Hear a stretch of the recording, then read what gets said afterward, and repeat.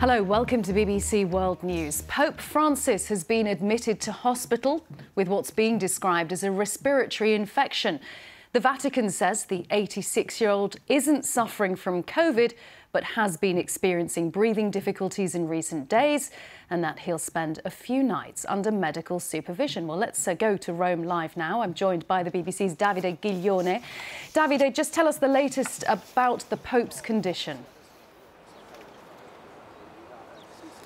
As you said, we here at the Gemelli Hospital, where the Pope has spent the night, we do know that he will probably spend a few nights here, but yesterday everyone in Rome thought that it was just a short visit. Now doctor asked him to stay for further checks. He doesn't have COVID and his condition remains stable at the moment, but this comes ahead of a very busy week for the Pope because it's Easter in just over a week, and there's a lot of uncertainty on whether he will be able to be fully operational and to celebrate next Sunday's Mass, for example. So we're here monitoring for developments, but another reason for concern here is that the Pope said in the past and over the previous months that he may be willing to resign if he's not well and if he's not able to lead the Catholic Church.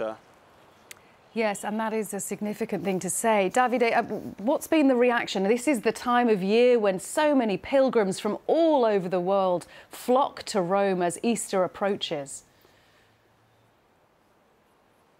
Exactly. Catholics in Rome and all over the world are worried about the Pope, and many in St. Peter's Square last night were wondering what would happen, and all eyes are on the hospital today. We're here glued to our phones, journalists, Italians in general, to have updates from the Vatican, and at the moment people in Rome and Catholics especially are praying for the Pope. He has had problems with his mobility lately, Davide, but we have seen the Pope being very active in recent weeks. He returned recently from a trip to Africa. Yes, I was actually with him on the plane. He was forced to use a wheelchair because of a knee problem, but he's always been very active, and his spirit has always been very active.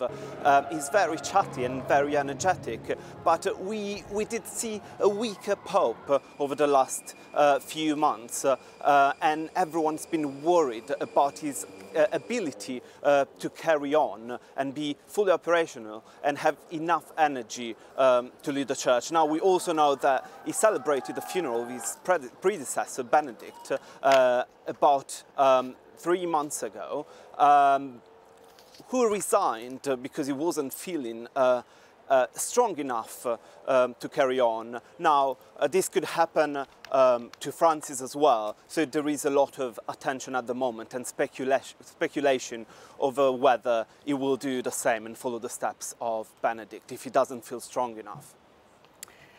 Davide, thank you very much. Davide Giglione there outside the Gemelli Hospital in Rome, where Pope Francis is being treated.